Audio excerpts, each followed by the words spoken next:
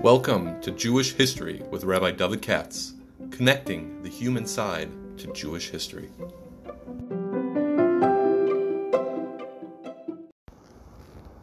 For sponsorship opportunities or to support this podcast, please visit our donate page at www.support.rabbidavidkatz.com.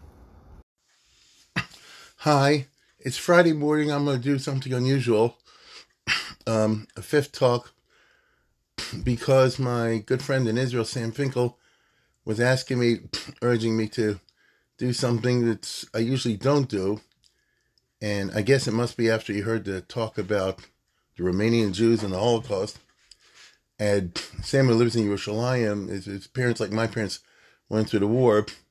And so he asked me to give a talk on somebody that's not from, which I usually don't do, about Henry Morgenthau, who was Secretary of the Treasury, saved the Jews in the Holocaust, he writes, and his relationship to Judaism and FDR, and so forth, and about Rav Aaron Cutler, or true or not. And, usually I don't do, what's the right word? When people make requests, it's not like command performances, talk about this person, that person. I don't like to do that, but for old friends, I'll make an exception, and it's an interesting topic. I'm really doing this more out of my respect for my friend more than anything else. But anyway, I'll do it. He wants to know about a certain person in Jewish history who was not from, who played a very important role, which impacted the from world or others, I might say. And that would be Henry Morgenthau Jr. Henry Morgenthau Jr. Some of you may know his son, who was for a million years the Attorney General in New York, whatever they called State's Attorney, Robert Morgenthau. And there's a lot of legends involved in this, and maybe that's what Sam is asking me. And I can only do, as I always say, I can only tell you how I understand it. And we're going back to the Holocaust and World War II and Hatzalah questions, and who screwed up and who got it right, and things like that. And so, all right, in that way, so I'm going to step out of my usual mold and do Stam, a Jewish history talk. And here we go. Now, we're dealing with American Jewry. Henry Morgenthau was Henry Morgenthau Jr. His father was Henry Morgenthau Sr. Morgenthau means morning dew, Now that itself tells you they were dealing with a very assimilated Reformed Jewish family, because who in Judaism calls his kids, Chaim Yaakov Sr. and Chaim Yaakov Jr.? We don't name, certainly in Ashkenazic circles, after living relatives. So that means you really want to be American if you name your kid the same as you. As they say, Chaim Friedman the first, Chaim Friedman the second. Here's my grandson, Chaim Friedman the third. By the time you have it, okay? So here, it is an interesting story, but it's very complicated.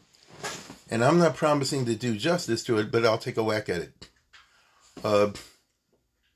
We're dealing with a certain element in American Jewish history. Very briefly, when this country was started, there were 2,500 Jews. That's all, at the time of George Washington. Then, between 1830 and 1880, 250,000 German Jews poured into here from Germany, Bohemia, let's call them German Jews. And these are the Jews who, by and large, with very few exceptions, became not from. And out of this started the Reformed Jewish movement and other things like that. And really, I would say, secular. And the reason is because they came over to this country, they worked hard. The Yekas, they worked hard. And they prospered. And many of them got rich because the U.S. in the 19th century was a El Dorado of capitalism, In other words, nobody gave you anything, but there were no taxes. So, you basically, whatever you made, you kept. And if you worked hard and you got lucky, you need both, you could become millionaires. Now, it was one of these many German Jews who moved to America was the Morgenthau family. They were from West Germany somewhere, I think from Mannheim, who I spoke about once or twice before. And they were rich once, and then they lost their money, and they came to America and in 1866. and Henry Morgenthau. So notice they weren't from. I shouldn't say that. That's not even true. If you want to get really psychological, the family moved to America. The father tried to make it over here.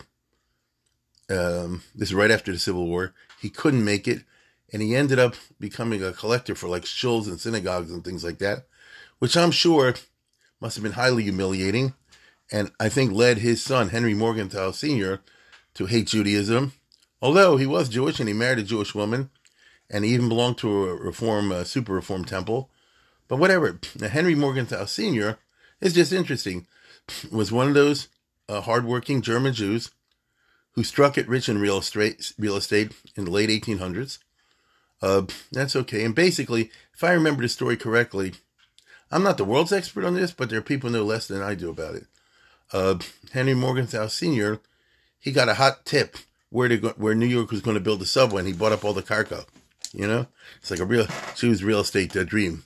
So all of a sudden, the value of whatever he bought, because the subway was going to be there, quadrupled, quintupled. So let's say he put down $10,000. All of a sudden, it's worth $50,000, and I'm sure he spent a lot more than $10,000. So it made him a millionaire, and he got involved in other things. So he noticed he's one of those German Jews who struck it rich. Now, to be a rich person at all in America in the late 1800s, what they call the Gilded Age, not the Golden Age, but the Gilded Age, that was the time to be rich, because the country was super capitalist.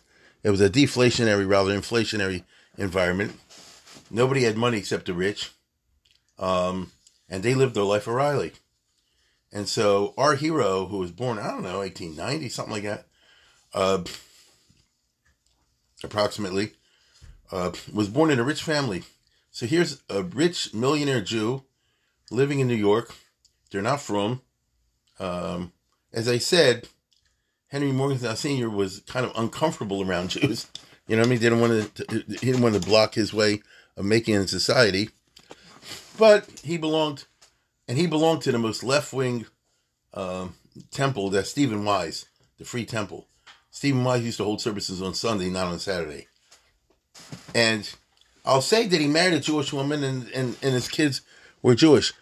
However, and I think they married Jews too, I believe. But they weren't brought up with any Yiddishkeit. But they didn't hide the fact that they're Jewish. And so our hero was born in a completely non-frum family, grew up in New York City with a silver spoon in his mouth. A guy like this will never have to work. His father struck it rich. He'll never have to work. And I would not say he ever had to work in his life. Whatever he did, it's because he wanted to. You know what I mean? He always had the financial security, which is a nice thing to have if you can get it. And as I said before, growing up in New York, the late 1800s, early 1900s, and they sent him to fancy boys' schools, as German Jews would do. In other words, you want to be part of the upper class, okay, to the degree possible. Now, at that time in America, you had what you call social discrimination. I wouldn't call it discrimination, but if you want to get down and dirty, the fancy schmancy country clubs won't accept you. Now, I don't consider that real discrimination, especially compared to Europe. It's a joke. And what the German Jews did, they created their own parallel universe. So they had rich German Jewish country clubs and golf courses and things like that. You understand? And if the rich Goyim had, fancy balls and dances and debutantes, the German Jews had a parallel universe. They did the same thing. Okay, now Henry Morgenthau Sr., the father, so he sent his kid to all the fancy schools, and I'm sure at the end, I don't remember exactly, he went to Columbia, I know, but as we'll see, the son had no head for making money, which is kind of funny since he ended up as Secretary of Treasury. He didn't have the father's head for the business. But on the other hand, if the old man makes a zillion, the son doesn't have to have a head for business. So that's what happened. And the father was very ambitious. He's born in 1856. So in other words, he, was living here's a guy in his 50s. And having made his millions, he was ambitious. There's nothing wrong with being ambitious. How are you going to make it in America? Socially, you're not going to be accepted. No, you're not going to be a member of the ritzy rich, fancy schmancy, New York high society clubs. Maybe you can do it in politics. And so the long and the short of it is, he got involved, the old man, in financing the Democratic Party. That's what a lot of Jews did in order to get a slice of power. That time it was Republican Democrats. The Republican Party had been in power always, since Abraham Lincoln. All the presidents from Abraham Lincoln on were Republican. You understand? From 1860 to down to 1912. Right? You're all, I would say, conservative Republicans, certainly financially conservative. There was one guy, Grover Cleveland, who was a Democrat, but he was very conservative. A very honest guy. He was a good president, but very conservative. So he's not what you and I today would think of when we say a Democrat. So during this whole time, the Democratic Party was on the outs in the White House. The Republicans had all the plums. And the time I'm talking about was the age of Teddy Roosevelt and William Howard Taft. They were the presidents from 1901 to 1912, 1913. And, the Republican was the thing to be. So the Democrats was on the outs. So they didn't have money. Now, that's where some Jews like Bernard Baruch and Henry Morgenthau got in. They say, I'll contribute money to the Democratic Party. Maybe one day they'll, win the presidency. Maybe I'll get something out of it. That's the cheshbon. And so Henry Morgenthau Sr., he didn't want to do nothing Jewish, but he wouldn't get involved in the Democrats. He used to be a famous Vart, which said like this. I think Josephus Daniels, who was not Jewish, said, Democratic Party is run by Irishmen, Jews, and Southerners, none of whom could be elected president. At that time, you couldn't elect a Catholic. At that time, you certainly couldn't elect a Jew. And at that time, you couldn't elect a Southerner after the Civil War. And there's truth to that. So the Jews, their role was raising money for the party. Without money, you don't have no politics. Now, Henry Morgenthau became a big giver and a fundraiser for Woodrow Wilson. Woodrow Wilson was elected in 1912. Unexpectedly, it was a three-way race. The Republicans self-destructed. Otherwise, Wilson would not have won. And he raised a lot of money for Woodrow Wilson. And he expected, now the Democrats are in, he'll get a cabinet post. Right? Now, it didn't happen. Woodrow Wilson was not crazy about Jews at all.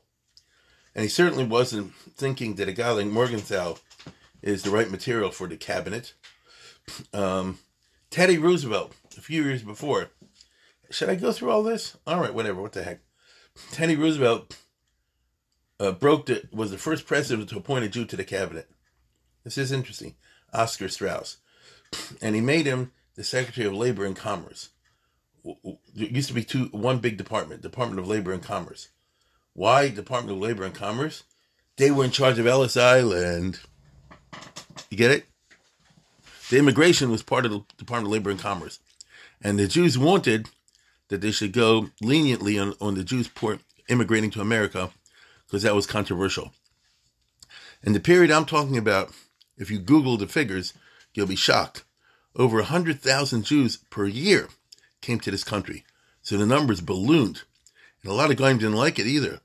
And Teddy Roosevelt, by appointing a Jew to be in charge of Ellis Island and all the Ellis Islands around America, was saying, I'm rewarding my Jewish supporters by, giving them control of the thing they care about. And it was true, by the way.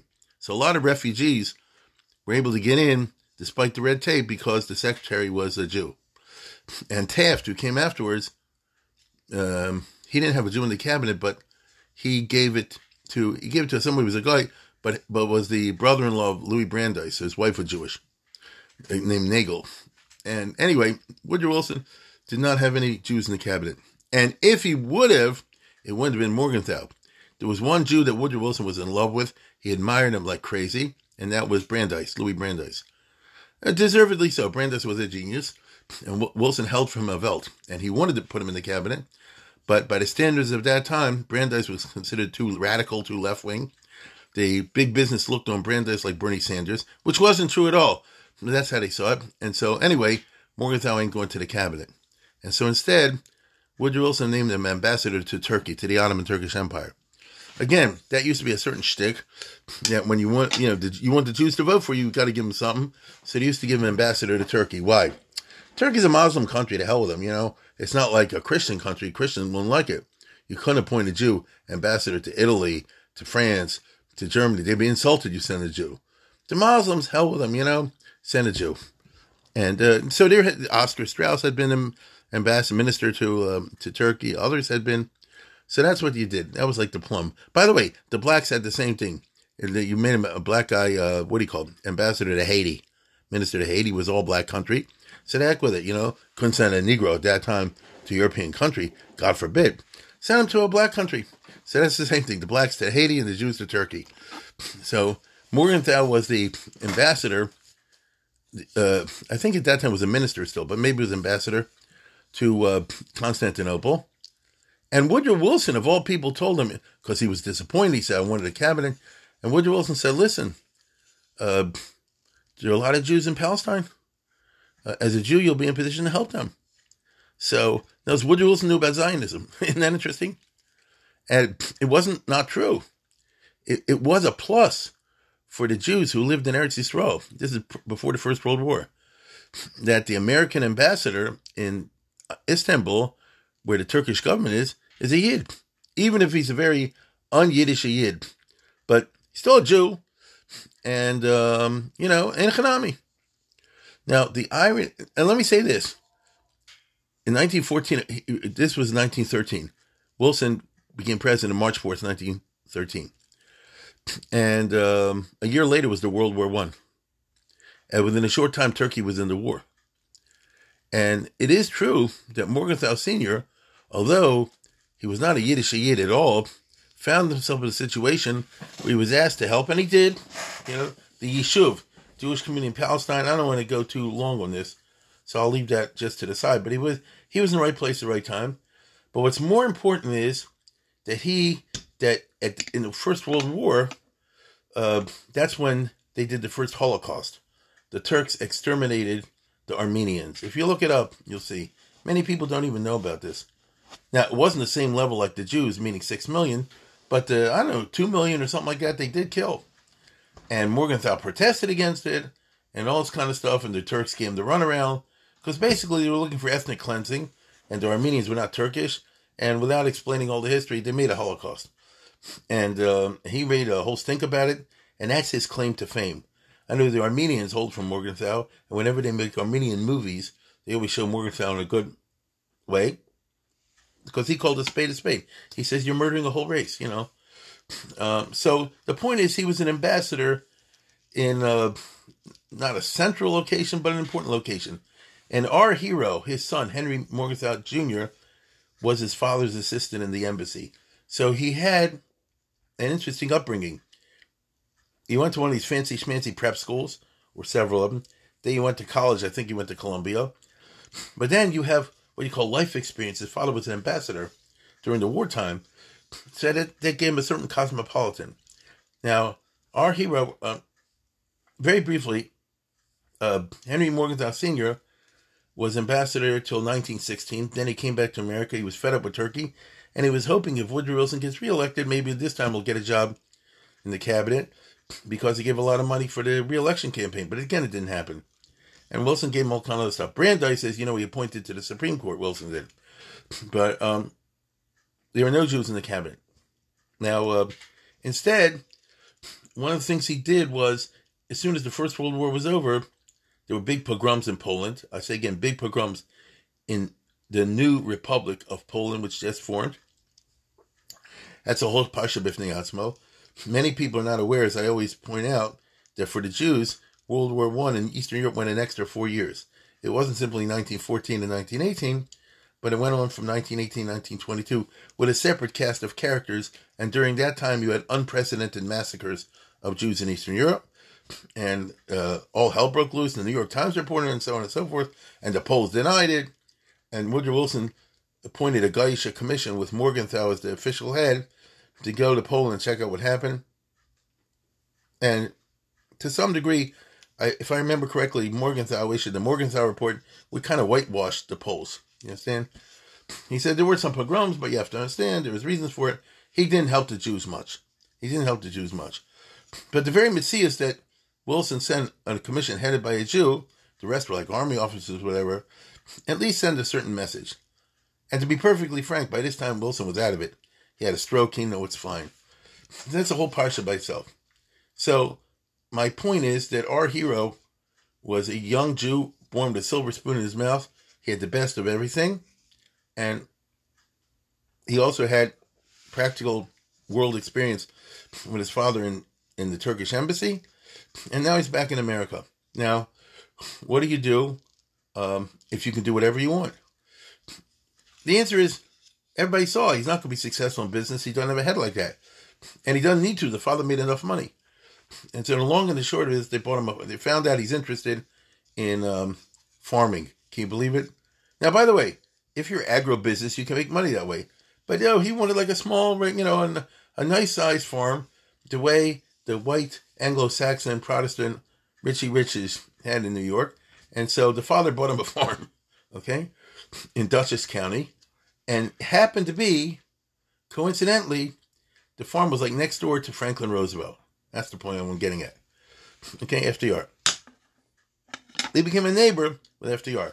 Now, an important point is that Henry Morgenthau married a Jew, Eleanor Morgenthau, Fatman. But his wife was less Jewish than he was. So here's somebody who never had a Pesach Seder, didn't keep nothing. They went once in a while on Sundays to hear Stephen Wise. Now, I'll say this. They had a Jewish wedding. Stephen Wise performed the wedding. No comment. And, that part is true. And he had several children. They're all Jewish. But there's no Yiddishkeit in his life. This is a funny world I'm talking about.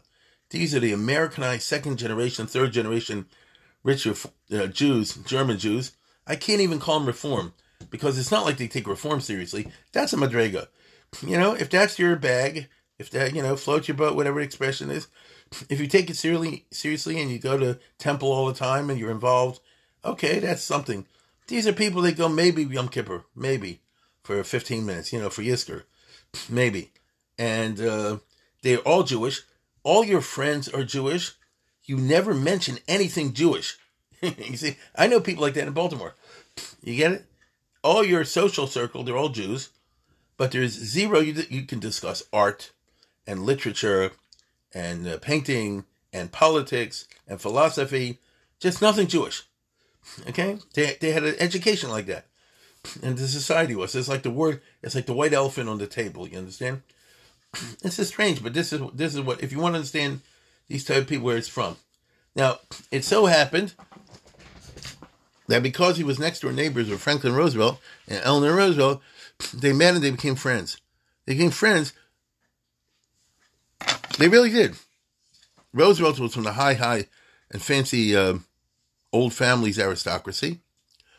Roosevelt was doing something incredibly liberal by deigning to allow this Jew to be his friend. But they hit it off. The two wives hit it off better even than the husbands, and the husbands hit it off. But obviously, it's a subordinate relationship. You understand? In other words, Roosevelt is the guy, and Morgenthau is his, faithful and loyal Jewish follower. Now, it's a funny story because they were friendly. Like, they really were. And I mean, they socialized together. He's the only Jew in Roosevelt's social circle. And Eleanor Roosevelt was very friendly with Eleanor, very, very friendly with Eleanor Morgenthau. And they helped their kids when they were sick. It was a real friendship and neighbors. But that's it. And you can be sure that Morgenthau and his wife strained very hard not to act too Jew-y. Now, what I mean is, a lot of Jews, even if they're not from, they have what they call obnoxious social habits. That's the way the Gaim used to talk about them. There are 1,000 novels, Geisha novels, especially from the upper class. What was his name? He wrote Washington Square, Henry James. When he was talking about the objectionable Jewish traits. Look, what can I tell you? There's some truth to that. Right?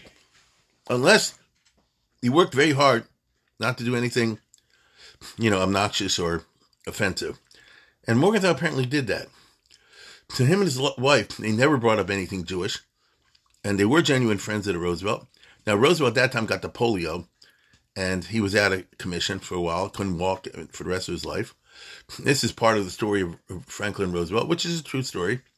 So you might say that Henry Morgenthau was there when Roosevelt, who was tall, dark, handsome, and athletic, all of a sudden became a cripple. And he was there in that part of his life when Roosevelt was determined. He was a remarkable person to pull himself out of the polio and become president of the United States. That's like took 10 years from 1922 to 1932 with a depression in the middle. And so basically, Morgenthau became part of Roosevelt's team. A Roosevelt loyalist. And he was. And without boring you with all the details, Roosevelt did make a rise, which surprised everybody. In spite of his condition, he fooled the public. Nobody knew he's really crippled. They thought it's just like a minor thing. And Morgenthau was there from the get-go. Okay? Now, meanwhile, Morgenthau went in the apple farm business. I don't know, it doesn't even matter. Let me say this. Did he make a profit on the farm? He didn't make a profit on the farm. I don't know. He didn't have to. That's the key point I want to get across. If the farm went broke, he'll never suffer. Get it? His father had enough money in the bank. So it's nice to have that kind of cushion. Anyway, Roosevelt got elected, as we all know, in 1932 in the middle of the Depression. What about his best friend? Let's put it this way. Just like his father, he would like to be in the cabinet. That's a normal ambition. Not going to happen. But Roosevelt gave him a job with the farm because they started the New Deal. And the New Deal had 100 new agencies. The agricultural agencies, the financial new agencies, the stock market regulation agencies. They used to call alphabet soup. Roosevelt started the FAA and the CCC and the CCB. All those regulatory agencies which are part and parcel of the federal government today, right? The REA, whatever. And so, however, when Roosevelt became the president, America was in depression, and there are many different drachim he could have gone, but he wanted to go his own way, which is a little bit screwball, and whether or not it worked and got America out of depression, it did not. And today there's a lot of literature back and forth, because the trouble is Roosevelt's a liberal icon. So if you write about Roosevelt, you talk about the glass being half full. If you hate Roosevelt, you talk about, like you're a Trump guy, a conservative, then you talk about the glass being half empty, both of which are true. And when it came to finances, in other words, the big questions of inflation and deflation, so Roosevelt was inflationist, but he didn't want to go too far. And he played around with the price of gold and things like that. Now, I don't want to get too technical and it'll get too far off. But suffice it to say that Roosevelt didn't want to do the old-fashioned way of very tight money policy and a dollar should be worth 100% a dollar and all that. He wanted a certain mild inflation. And there's something to that. The country was suffering at that time from a lack of money. The Federal Reserves, there was too little money floating around, which hurt the economy.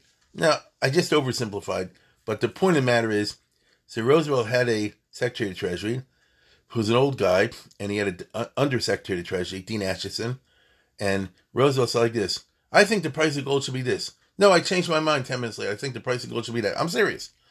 And so forth. And it drove the Treasury guys crazy, and the old guy died, and Acheson quit, publicly resigned on him, because he said, you're doing things illegal. And so Roosevelt needed a new Treasury Secretary, and our hero kind of went to him, and he said, listen, we're good friends, and he made him Secretary of the Treasury in 1934. So this is most unusual. So he did appoint a Yid at the end, Roosevelt, and he kept him to the end of his administration. So that means that Henry Morgenthau Jr. got a job that his father never had, and Secretary of Treasury is number 1 or number 2 in the cabinet. Officially, it's Secretary of State. So Secretary of Treasury is number 2, but Lamaisa, just take it from me, especially in those days, Secretary of Treasury was a very important and powerful position. A very important, powerful position. Among other things, there were like 100 agencies in the Secretary of Treasury, had nothing to do with the Treasury. They controlled the Coast Guard and the Secret Service and the counterfeiting things, all kind of stuff. They had their own like FBI, and it's quite a decoding situation. It's quite remarkable. And so here, a Jew in 1934, which is when Hitler was already in power, and anti-Semitism was being spread systematically all over the world, and FDR is making a point: I don't give a damn, I'm hiring a Jew. Now the joke was, I think Will Rogers said this, you got to give it to Roosevelt. He found, to be Secretary of Treasury, he found the only Jew in the country who doesn't know anything about money. Which was true, because I just described to you, he wasn't pretty. This was not his forte. He was not his father. In fact, the father, who was 80 years old, said, "Why didn't you appoint me? At least I could do the job." But he wasn't a close friend of Roosevelt the way, his son was. So our hero became Secretary of Treasury for 10, 11 years, which is a long time. Ordinarily, you'd say that's the longest, but there was a guy back in Thomas Jefferson's time, Albert Gallatin, who was there like 20 years. But it's a very long time to be Secretary of the Treasury, and that's because Roosevelt was elected 4 times. So Morgenthau was the Secretary of Treasury from 1934 to 45. Okay, it's 11 years. Now, again, by the standards of the federal government, that's a very long time.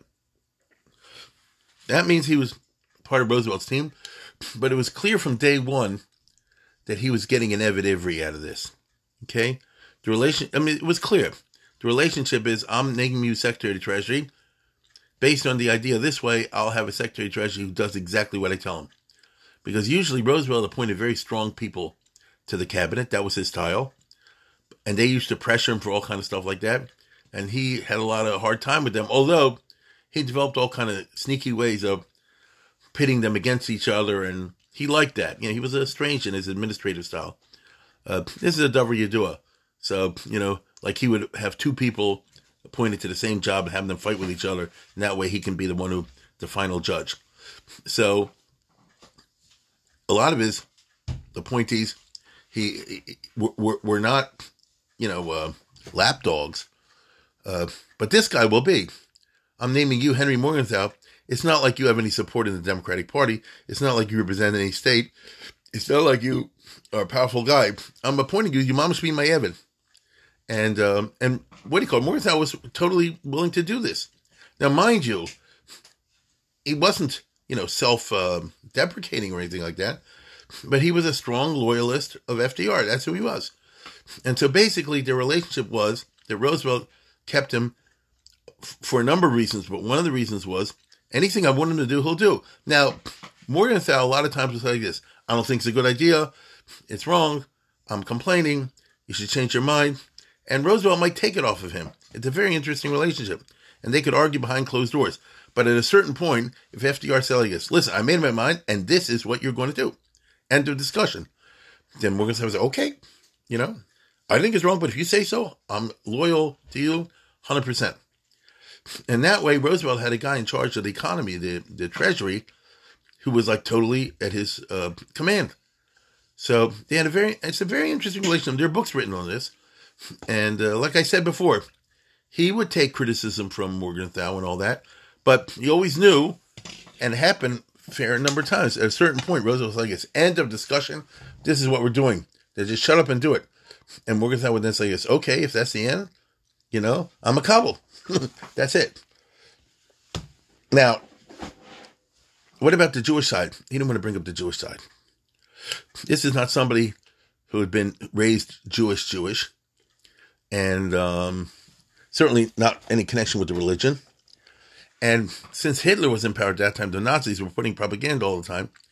So basically, Morgenthau was afraid if he's going to push Jewish issues, people would say, oh, yes, you're not American, you represent the Jews. That would be like poison in the 1930s. Be like poison. It had to be, yes, he's Jewish, but he's 100% American, right? The Jewish is just accident of birth. This one's Jewish, this one's Protestant, this one's Catholic. It's just a birth. You and I today, living in America that's so much more multicultural in its population composition, can't understand that 100 years ago, 90 years ago, this was a fairly homogenous country. And if you said America has different groups, they would say they mean Catholic, Protestant, and Jewish. They didn't mean, white, black, Hispanic, African, Asian, this and that and the other. The country has become much more ethnically diverse. It wasn't that way at that time. Everybody was white, except, of course, for the Negro population. But I'm saying it was a white country, and it was a Protestant country. The Catholics are a minority, and the Jews are a minority, should be minorities. And so Morgenthau, as I said before, felt he's walking on a thin wire, and he was very careful, to say like this, I'm just American. Now, I'm not going to say in a obsequious way or in a self-hating way, because that's not true. But he wanted to emphasize the American side. And let me say this. He ran a very honest Treasury Department, a very yashristic, and he was very careful to use our language. I think he was very careful never to make a Chil Hashem, which is a good thing. All right? He was connected with no scandals, nothing like that. People say like this, listen, he's Jewish, but okay, he's keeping the basic responsibility. And he knew, of course, that he wasn't a financier or anything like that, but he hired experts, Everybody knows, if the Treasury Department has a bunch of experts already, they do, and he brought on people on board, and I would say in general, most historians would say they was pretty good as a Secretary of Treasury, but the Jewish side was not his thing. However, it's impossible for the Jewish side not to be your thing if it's the 1930s, because Hitler's getting bigger and bigger, and the persecution of the Jews is getting worse and worse, and here's the thing, what do you do about it? Now, Roosevelt, like many Americans, what are you going to protest against Hitler persecuting the Jews, discriminating against the Jews? You can't do that. Why can't you do that? Tul Kormi Beinenecha. The Americans did the same thing to the Negroes, to the blacks. Right? You have discrimination laws. In America, you had discrimination laws. This was the ugly truth. You get it? You're killing out these people. Well, you killed the Indians, Hitler said, which was true. So this is the dynamics that was going on at that time. And so, although the American Jewish organizations said from day one, why don't you protest against Hitler, this, that, and the other, but, the country wasn't in the mood to do so. And there are debates about this, and maybe, another president might have handled it differently, but this is the way Roosevelt was. Now, it was a disappointment to his Jewish followers, but they wouldn't admit it, because during the 1930s, more and more people went along with the fascism, and even the democratic countries wouldn't say anything for Jews. And Roosevelt was the only person who clearly stood for democracy and was clearly opposed to Nazism and fascism, Bashita. Now, in the second Roosevelt administration, which was from 37 to 41, he was reelected, of course, let me say that the Jewish question got worse. Because, you probably don't know this, but Hitler didn't come into power implementing the Holocaust from day one, killing the Jews. From the time Hitler came to power till the First World War, from 33 to 39, there wasn't much violence, physical violence against the Jews, but it was legal violence in Germany to Jews who were living in Germany. So that's their own business. But little by little, in the 30s, Hitler took over Austria and Czechoslovakia, or the Czech part. You can see it's getting worse and worse. And he was ratcheting up the violence against the Jews. Kristallnacht, for example, was in 38. And so, what do? Now, we all know the American Jewish community leadership stunk. This is a major part of our story, but that's what it is. They didn't want to rock the boat too much. And the problem was, now, but what do you do with all these Jews who Hitler doesn't want and they have nowhere to go? Because America at that time had the quotas. The quotas were put in there to keep the Jews out. Called the Johnson Act of 1924. I'll say it again. The quotas were basically enacted to keep the Jews out.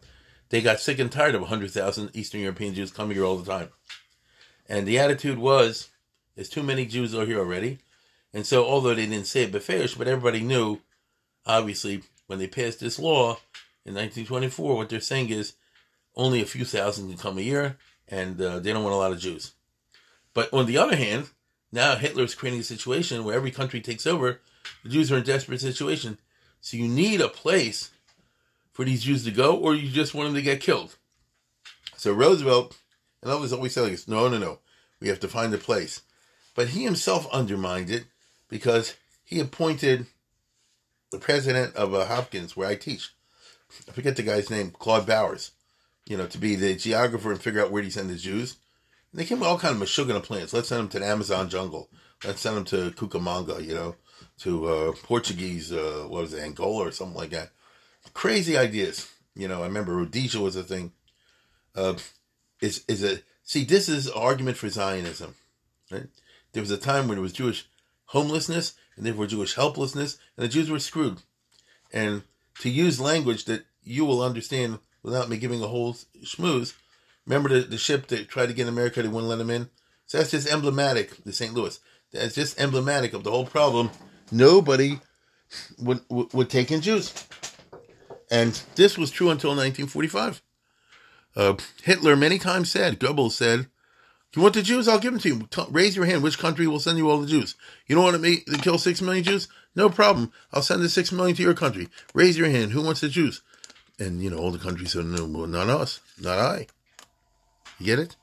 This is a sad fact. I'll say it again. Hitler said many times, you want them? I'll give them to you. But you don't want them either. You see, you phonies? So that was a good point of the Hitler propaganda. It was. Now, the U.S. didn't want it. Matter of fact, the vice president said, if the issue is revisited, the Congress will close down totally the immigration. Won't even be a few thousand left. So, don't rock the boat. And Roosevelt was not interested in rocking the boat on the immigration issue, and neither was Morgenthau, because the country just didn't want it that time. They didn't want to let anybody in, right? They weren't in that mood, besides the Depression. They don't want more Jews. I'm saying kill them, but I don't want them. Now, the Zionists said, what about Eretz Yisrael? Well, the British wouldn't let them in. That's time of Intifada. Theoretically, in a perfect world, you would have said, okay, that's what Palestine was invented for. You had the Balfour Declaration. Send the 6 million Jews, or whatever you want to call it, to Israel. That would have been the perfect solution, but that wasn't in the cards. So if you can't go to Israel and can't go to America, where are you going to go? So the Jews had a terrible time. And Morgenthau, from time to time, would say to Roosevelt, what about this idea? What about send them here, send them there? And Roosevelt would say, nah, I'm shooting it down. Okay, I'm backing off. Just a suggestion. So my point is, he wasn't completely impervious to the Jewish situation, but he couldn't put himself out to look like he's the Jewish, he's like the Masholach in the cabinet. He didn't want to do that. He felt that would undermine himself. And so, as I read it, the way Morgenthau expressed his Jewishness, because he felt this, okay? And I read once they started going to the temple, once or twice a year, which was a shock, for that time. His wife, Eleanor Morgenthau, she wouldn't have zero to do with any religious.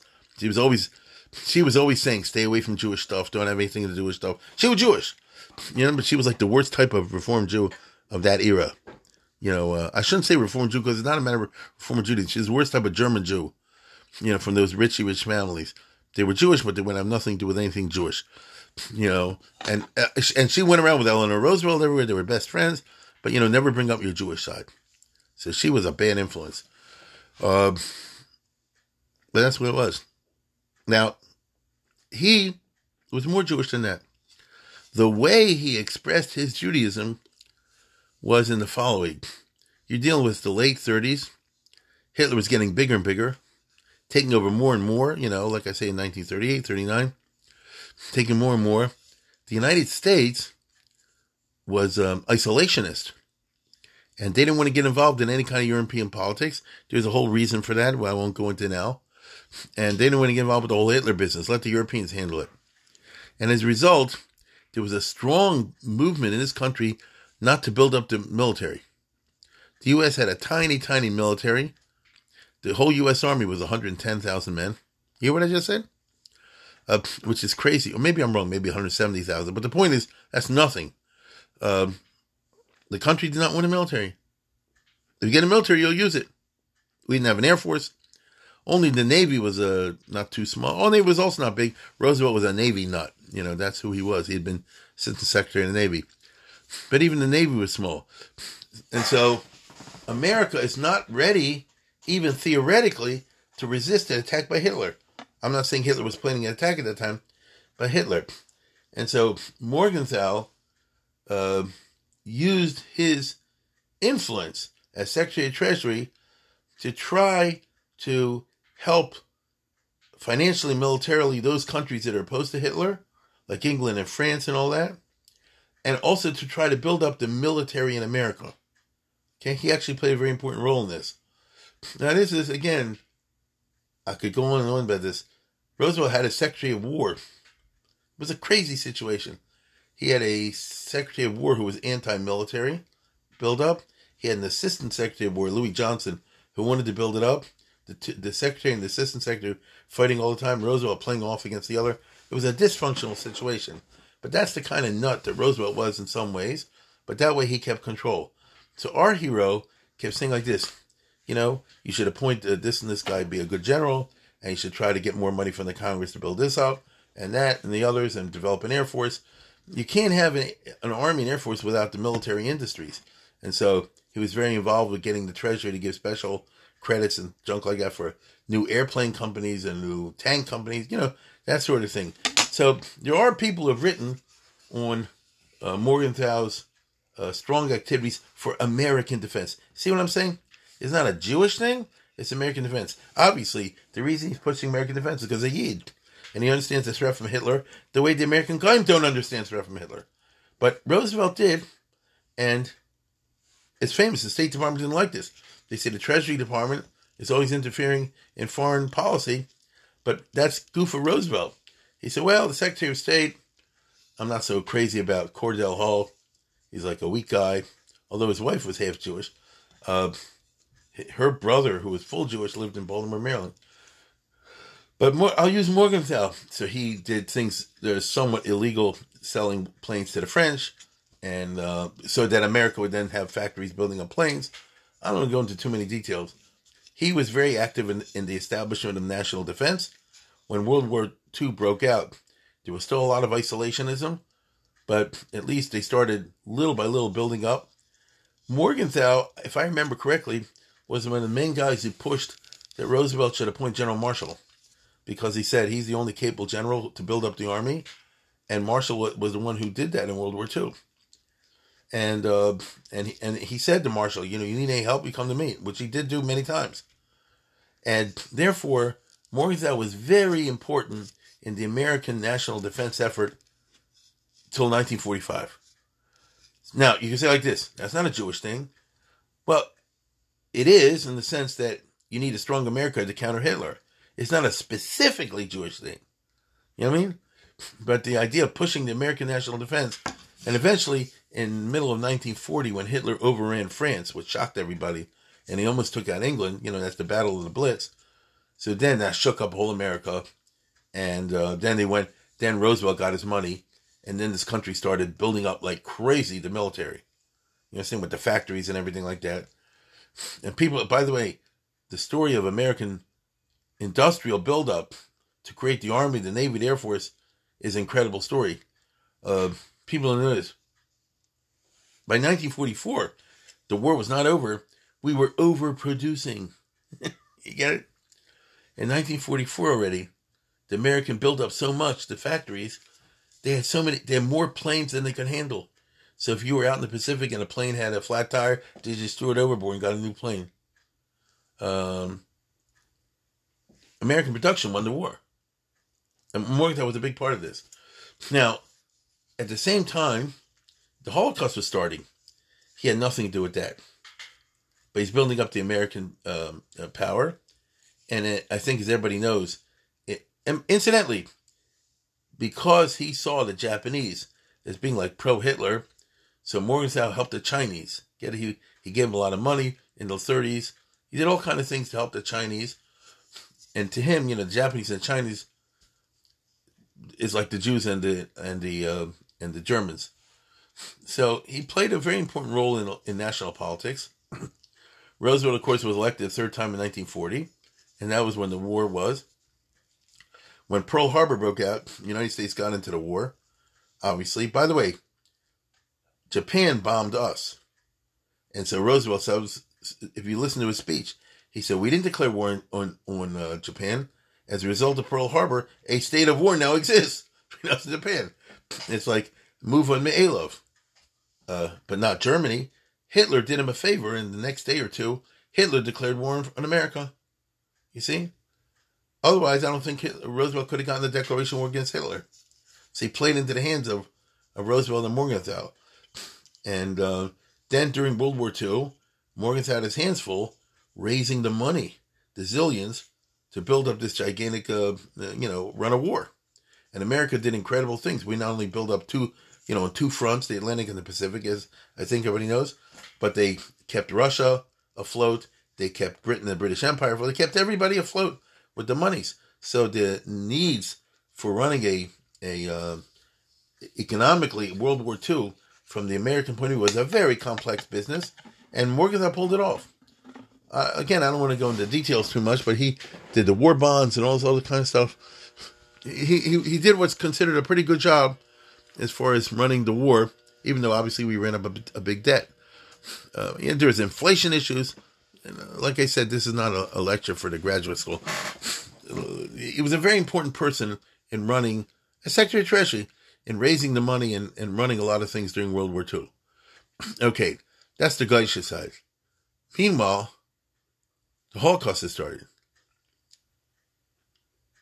When the war broke out, 1939, so the American Jewish community, they had no idea what Hitler's going to do. He's going to systematically kill all 6 million, right? And every other Jew in the world if he could.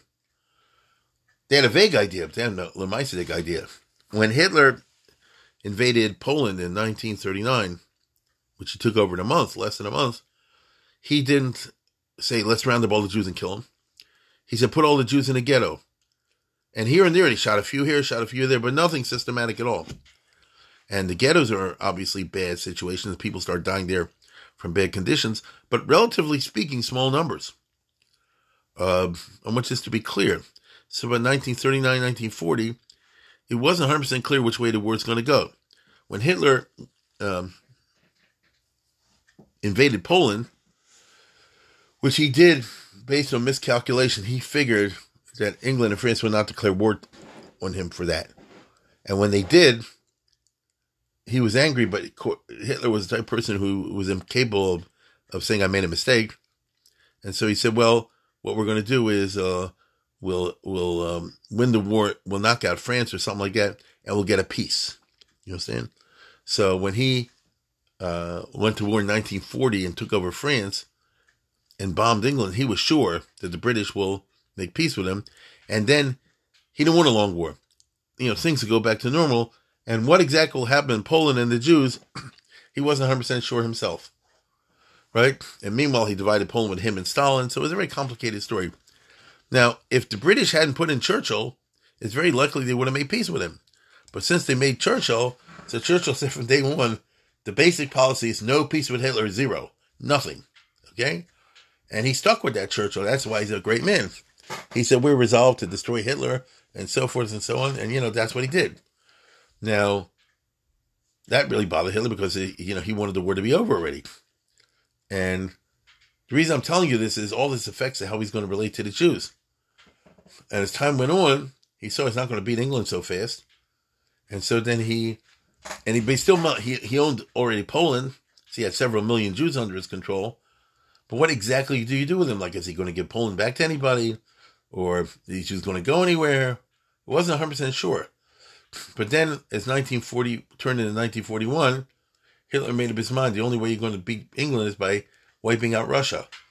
And so he famously made a surprise attack on Stalin in June of 41, which is 6 months after Roosevelt started his third term. And I would say that's when the Holocaust, as you and I understand it, really, really starts.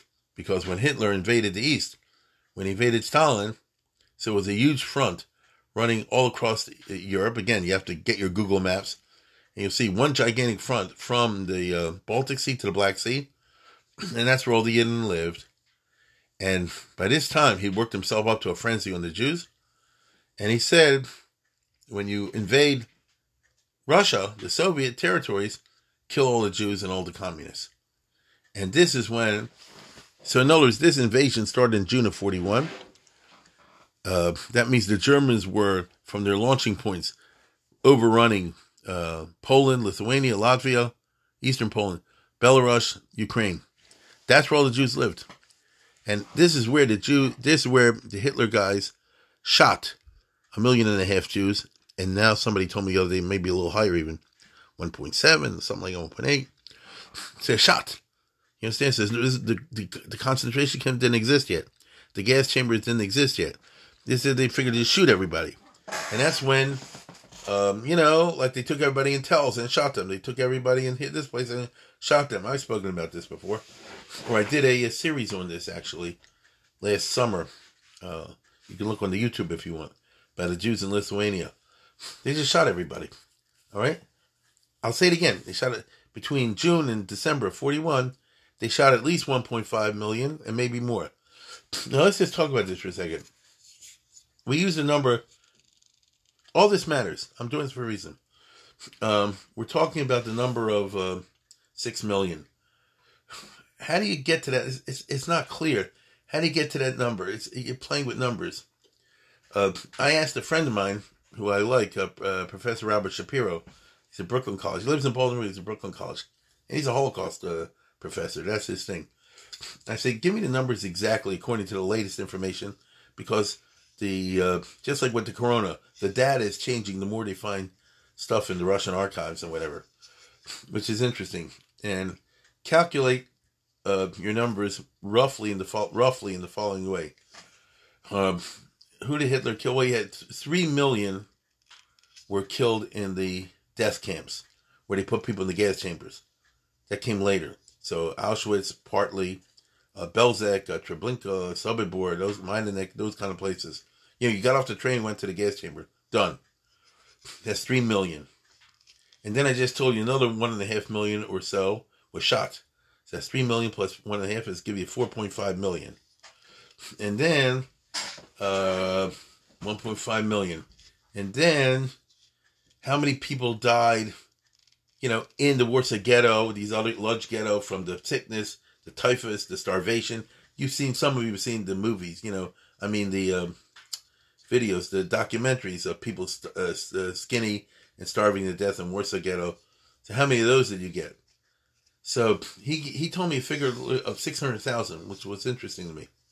So that means, 4.5 million, and then 600,000 give you 5.1 million.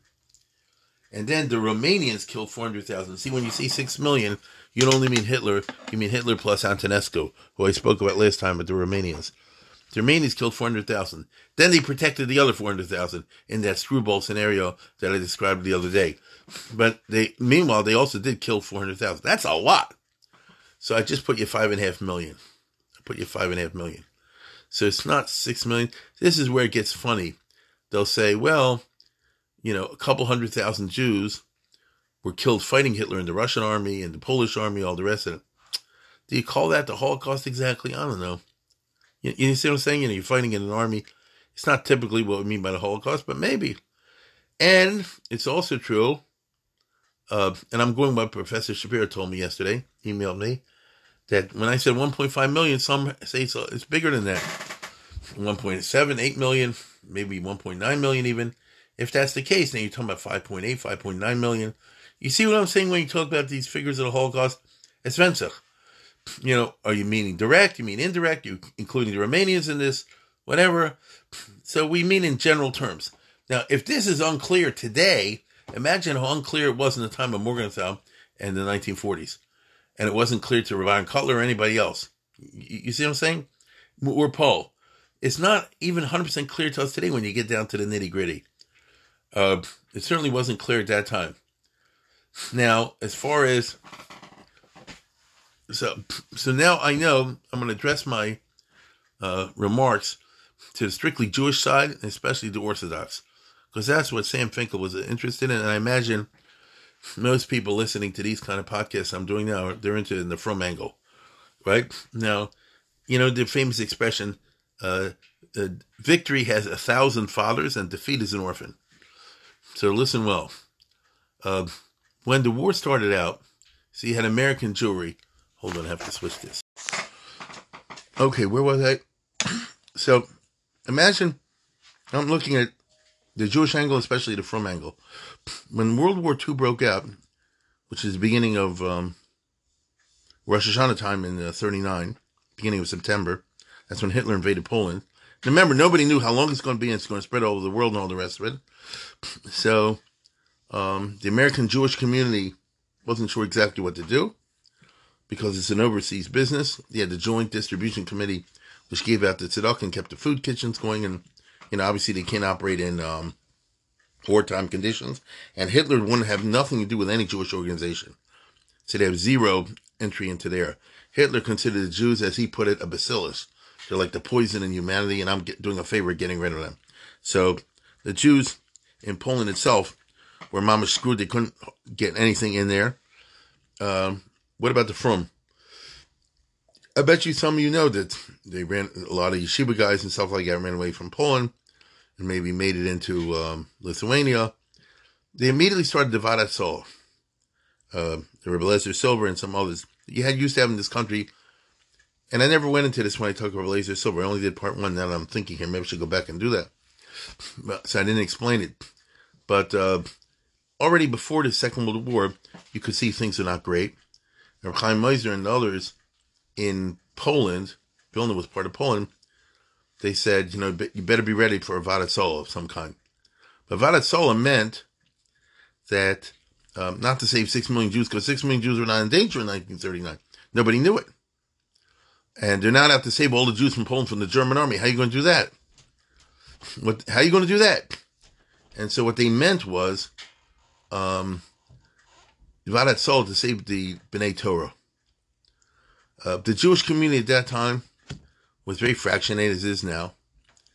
And each group within the Jewish community was partisan and was interested in helping its own particular chelik of the Jewish community, I'm sorry to say. And so let's say, for example, you're the Jewish labor Zionist. Well, you want to get your labor Zionist leaders out of Poland and get them to the United States or to Israel.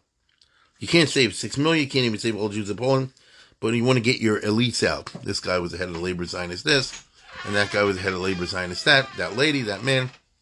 Let's say you were some Jewish artist group. I want to get the artists out.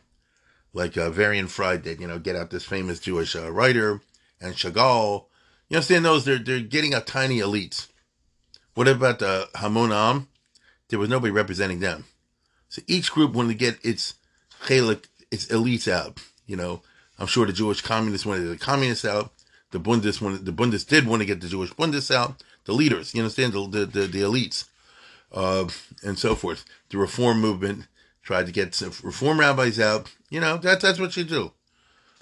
So the Frum did that. So the Vada Rabbanim, the what do you call it? The Agudas Rabbanim was primarily what I would call a Litvisha rabbinical organization, primarily. And so therefore they're interested in the Litvisha yeshivas and the Litvisha Rabbanim. Okay? There were some Hasidim in the Agudas Rabbanim, but mainly was dominated by the Litvisha types. And indeed, some of the Rebbes who were in America and who escaped, they started the Agudas HaAdmorim, you understand? There's Agudas HaRabbanim and Agudas HaAdmorim, because they said, we want our organization who will prioritize our people. Lubavitch was interested in getting Lubavitch Rebbe out. That's what happened. I'm not saying it's a good thing. I'm saying this is what happened. And so what they concentrated on was trying to help the B'nai Torah population. So the ones that ran away from Poland and made it to Lithuania, which was a neutral country at that time, to send money to keep the yeshivas, like, Mir and whatever, which had been in Polish and now ran away to Lithuania and places like that, keep them afloat. And there's a whole story connected with all that. My point, though, is, and I'm not going into that story now, my point is that they were concentrating, as I say, on saving their elites. And, of course, as 1941 went by, things got worse and worse. And so groups like the Vadat Sola and, the Tzire and all that, they started to say, well, let's get Rabbi Cutler out, let's get this one out, let's get that one out, the Telz Rosh Yeshivas out. And they did. You understand? But notice they got Yechidim. Now, nobody was thinking, like, how are you going to save all the Jews in Poland? The thought was, as best as I can tell, there's nothing we can do about that right now. Hopefully the war will be over fairly soon, and then we'll try to confront the situation as we can, as best as possible. But they were overwhelmed by the events. They were like a deer in the headlight, I'm sorry to say. Now, the Holocaust that I just described before really started, listen closely, I'm about to tell you, in terms of the big killing. From June to December of 41, they shot 1.5 to 2 million people. They shot them. Then at the beginning of 42, is right after Pearl Harbor, Hitler was so angry that America, provoked him to getting into war. That's when they had the Wannsee Conference, and they made up his mind, we're going to exterminate all the Jews in Europe, and we're going to set up industrial slaughter, the gas chambers, which worked very well, I'm sorry to say. So in 42, like starting from January all through 42, that's when they built up the machine to kill all these Jews in mass slaughter, and they did do it. So during 42, that's when you had millions getting killed. By the end of 42, there weren't many left. I mean, they killed the Jews in Poland, of course, but they brought from Holland, from Greece, from this place, from that place, by the hundreds and hundreds and hundreds of thousands. Well, pretty soon you're talking about millions. It's all happening during 42. Now, America just got into war at that time, and the public didn't know about this, and the Aguda didn't know about this. They started getting reports, because you can't hide a thing like this. Start getting reports here and there and there and there, but and this is you can read the Recha Stern book about this. She got the news out, and other people got the news out. So in other words, in the middle of 42, you started to get cables from Europe to America. The State Department got it from its people. The Jewish groups got it from their people. This is unusual. It's happening now. The Germans are mamish, tough v'nashim, l'hashim l'haru guys call Yehudim tash number yom echad. They're mamish carrying this out. Okay, they didn't even know yet that the Germans had shot 1.5 to 2 million people back in June to December of the previous year. You get what I'm saying?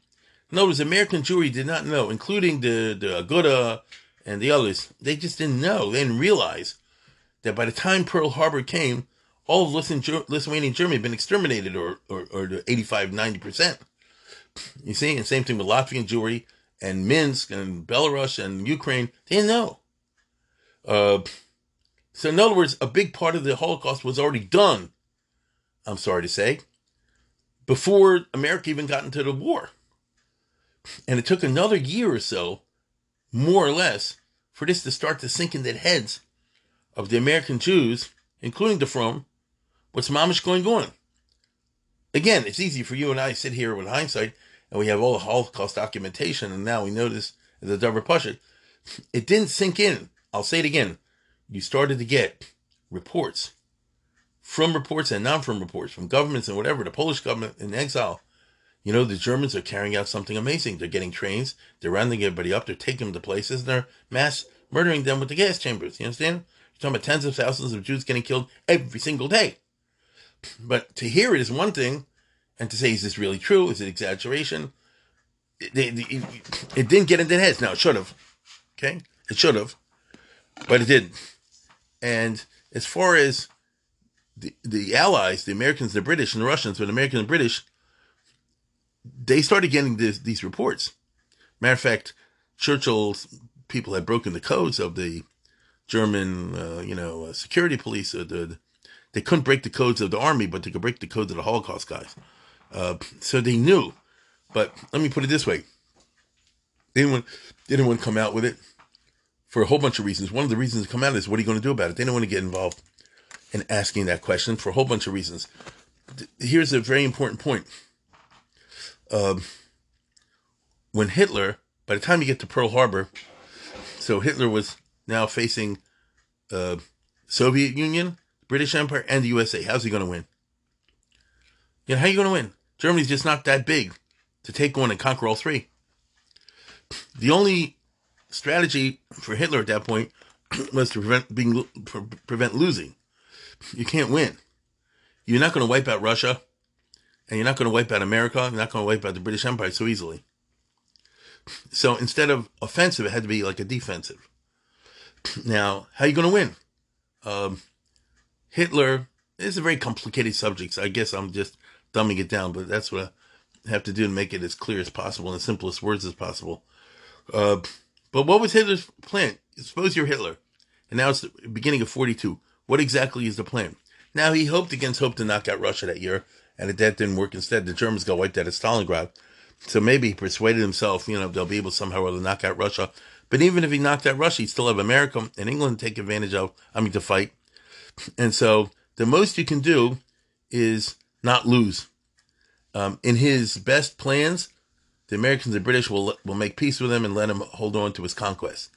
B'diavad, the Americans and British will make peace with him and he'll have to give up some of his conquests. You understand? B'diavad, he'll have to go back to where he started at the very beginning of the war. but he'll still be in power. And I'm sure a guy like him, figure, gets a Chanesa. Later, I'll figure another way to do it better, to conquer better. And he modeled himself on Frederick the Great. And Frederick the Great back in the 1700s had this situation. And although he had very, very tough time, at the end he got away with what I just said. His enemies did not defeat him. He was able to hold on to his basic conquests. And he was able to be, one of the great figures in the German history. And Frederick the Great faced a big coalition against him, similar to the Allies against Hitler. And at the last minute, one of the countries changed, Russia. And, Hitler believed hope against hope that this will happen to him. I'm just trying to give you the mentality over here. So how are you going to make it that you're not going to be defeated by the Allies? They overwhelm you in strength. How are you going to make it? So there's two hopes. Because if you don't understand it, you don't understand anything. First of all, maybe I can persuade the Allies that you're really fighting a war you don't have to fight. You're doing it for the Jews. Let's say, for example, America. Hitler would say to the Americans, what are you fighting for? I'm not against America. I only declared war on you because you've been hostile to me. Roosevelt's been sinking my ships. If you read Hitler's declaration of war against America, it's a declaration of war against Roosevelt, not America. And so the Germans wanted to get out the idea, you're just fighting to save the Jews. So you're somebody from Nebraska, from North Carolina. Why should your sons go and get hurt and wounded and killed to save a bunch of Jews? Why do you want to do that? They wouldn't do it for you. There's a very effective propaganda. Get it? It's an extremely effective propaganda. It was the policy of the Allies to try to blunt that. And they kind of succeeded because Roosevelt, Churchill, and Stalin, controlled the information, and Hitler only spoke in German, and they kind of arranged matters. This is something that's not so well known. They arranged matters in such a way that during World War II, the Germans didn't really get their message across. Right? They weren't successful. I mean, the public knew about it in general terms, and there was a lot of anti-Semitism over this issue. We're all fighting to help the Jews. There was. You can read George Orwell about it in England if you want. And, that is true. But Derek Klopp, the Germans, despite their propaganda and Goebbels and all their, apparatus, were not able to get their case made in the Allied countries. It is part of the genius of Roosevelt and Churchill and Stalin in a different way that they were able to control the narrative during World War II. It might have changed, but they were able to do it. So, for example, I remember when I was a kid in the Vietnam War, the Vietnamese controlled the narrative, not the Americans. They were stupid.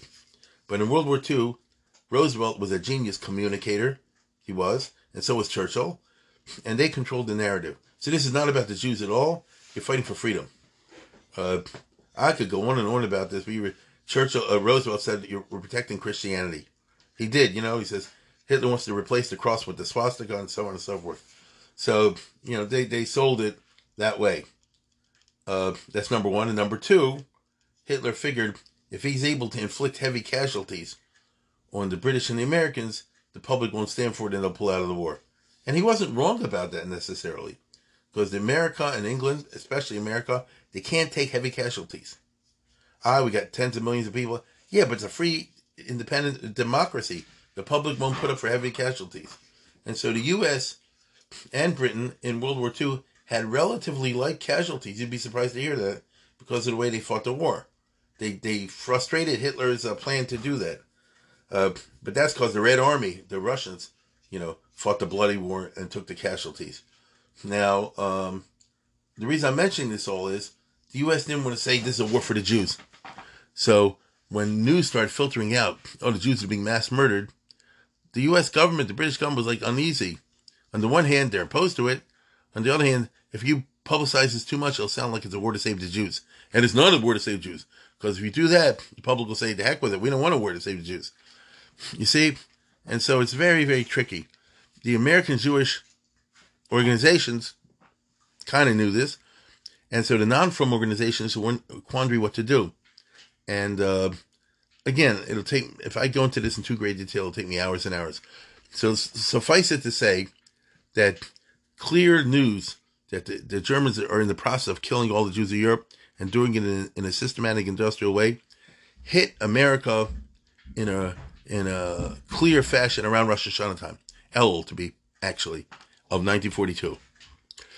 And the Aguda Rabbanim, the other, they got together with all the regular American Jewish organizations, and Stephen Wise was the former rabbi, was the leader, and everybody thought he's a great guy. And they said, "No, you lead us and go to Roosevelt, and the American government should do something about it." Well, it didn't happen. They did have a delegation to go to see Roosevelt. He bamboozled them. The delegation had all the non-from leadership, and Stephen Wise was the leader. The Agudas Rabbanim sent Rabbi Yisrael Rosenberg, who was the president of Agudas Rabbanim. It wasn't, nothing happened from it. You understand? Because Roosevelt didn't want to have pictures with Jews that only help Hitler. And he didn't want to come out with a ringing declaration against the Jews. Against the persecution, only help Hitler, he thought. So, whatever the cheshbons are, meanwhile, the Jews are getting screwed. They're getting killed by the millions. So my point is, nobody spoke to anybody, no big rabbis, spoke to anybody in Washington during 1942, which is when most of the Jews were killed. So by the time you get to January of 43, I just want to be clear about this. So you already have 1.5 million or more killed in 41. You have another 2 million, something like that. I don't know, killed in 42. A lot of people were killed in 42. In the industrial, in Belzec, in Majdanek, in Sobibor, in Treblinka, in Auschwitz, and so on and so forth. Because they just moved them in trainloads. You know what happened, I don't have to tell you. So, rove of the Jews were already dead. And by the way, by that time, the Romanians had killed 400,000 Jews in their Chelek that we talked about before. So throw that in. So the numbers are crazy. You understand? And it hadn't even registered what's going on with the Jews. Now here you have what's called the reception of science. Historians know a guy makes a discovery, but it doesn't sink into the public for a while. Now today this is accelerated because we live in the computer age. But even now with the corona, new information hits. It doesn't really sink into the public for a while. Meanwhile, we walk around with the old information. That's the Mitzvah what's happening by the corona. Right? That's what's happening. So this is taking into 43. In the course of 1943, the American Jewish community said, all right, the Germans are killing everybody. What are we going to do about it? They got together, this convention and that convention and this thing and that thing. Nothing was happening. Okay? And the Zionists want to put a Zionist spin on it, but the others want to put other spin on it. By the middle of 43, so that's already, this is terrible. By the time you get to the middle of 43, there's nobody left in Poland, you know what I mean? And they're gone. They're all dead in Latvia, Lithuania. Not everybody, but Ruba, the 90%, Ruba to Ruba. It's like too late. So by the time it's starting to dawn, we mamish have to do something about this. It was like too late. Now, there was all kind of politics, intra-Jewish politics that got involved. And, the Vadat was always trying to raise money for their things. The Joint District Commission Committee didn't want them to. They said, we're already doing the job. The Vadat was concentrating still at that time on supporting the Yeshivalite who were in Shanghai and in Soviet Union, who were starving and needed help. But, nobody's talking about saving the 6 million. And my point is, if you want to get down honestly and dirty, it's too late to save the 6 million. It's like 3.5, 4 million are dead already. Something like that, something like that. You hear what I'm saying? The rove of the 6 million are already gone.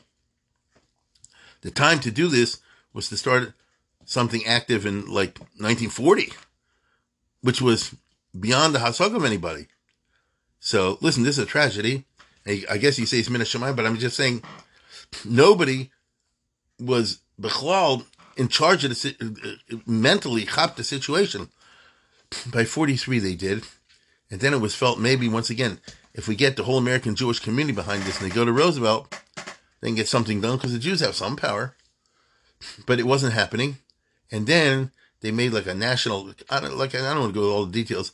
They figured to have American Jewish Conference and make a national organization to hopefully deal with this effectively. But they gave the Aguda and they got like one seat. They dissed them, and the Frum broke away. And then the question was, what do you do now?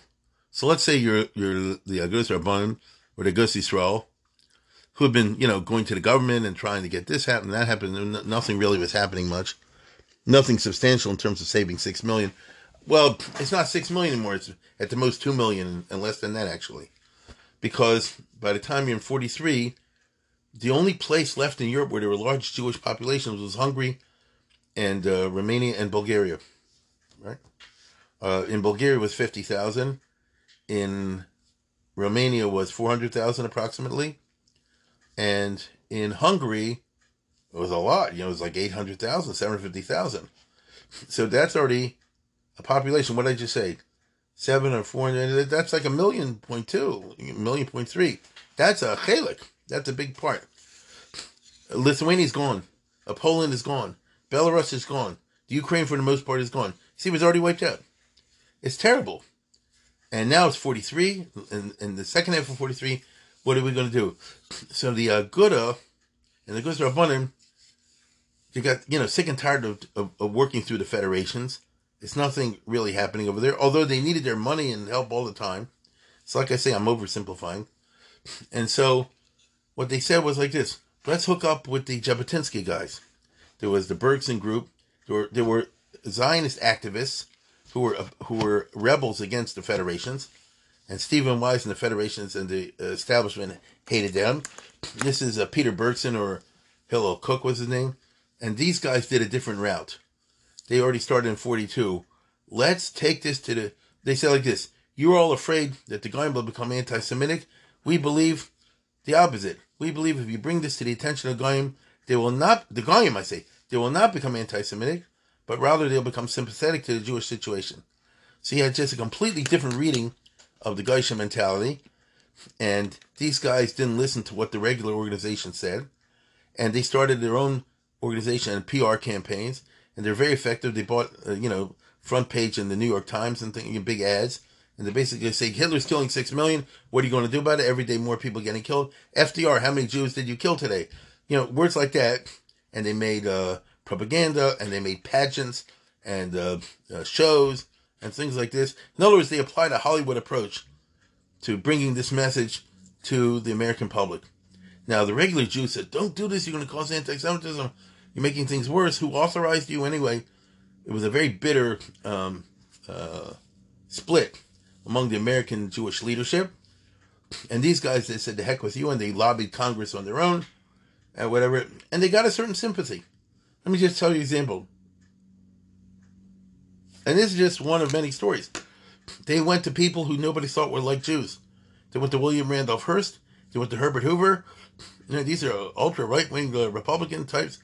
And they said, listen, 6 million Jews. We're trying to do something about it. Will you help us? And they said, we will help you. Right? Because just because somebody said, I don't want a Jew living next door to me, doesn't mean I'm in favor of killing 6 million men, women, and children. And William Randolph Hearst, who had like 1,000 newspapers, he said, you can have all the free ads you want. You hear that? All the free ads you want. And Herbert Hoover and people like that. It's a story by itself. I don't have time to go into it now. The impact it has on us is one of these PR stunts they thought of to bring this to the public was, let's get a whole bunch of Orthodox rabbis who look the type, like from European, and come to Washington, D.C. and go to see FDR. They didn't have an appointment. You get it? Because if they looked for an appointment, Roosevelt would put them off. He was always putting off these things. They didn't have an appointment, and even when he met with them, Rav Herzog got to see him because he was the chief rabbi of Palestine. So he gave him 15 minutes, 20 minutes, and he smiled and said everything. He didn't do anything. So these guys just say, well, go through the front door of the White House. And they came there. It was like an Aseret Tshuva of September 43, October 43. This is the famous march of the 300, 400 rabbis. So they got all these rabbanim together as a PR stunt. That's clear. They said, we're doing it for a PR stunt. This will get in the papers, and it'll bring the situation of the Jews to the public, because Roosevelt doesn't want to talk about it, and the newspapers don't want to talk about it, and the public doesn't want to talk about it, and the Jewish organizations aren't really doing anything about it. Maybe this will shake things up. And so it's a famous incident. Maybe you've heard of it.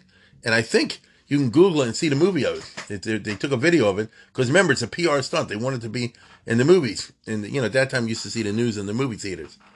And so you see all these rabbis. And Eliezer Silver's there. And Rabbi Gold and all the rest of it. So 300 or 400, it's not clear. They came to Washington, D.C. They left the train station. They walked to the Congress. They stood on the Capitol steps. They met with the vice president and the Speaker of the House and this kind of stuff. And they read a petition.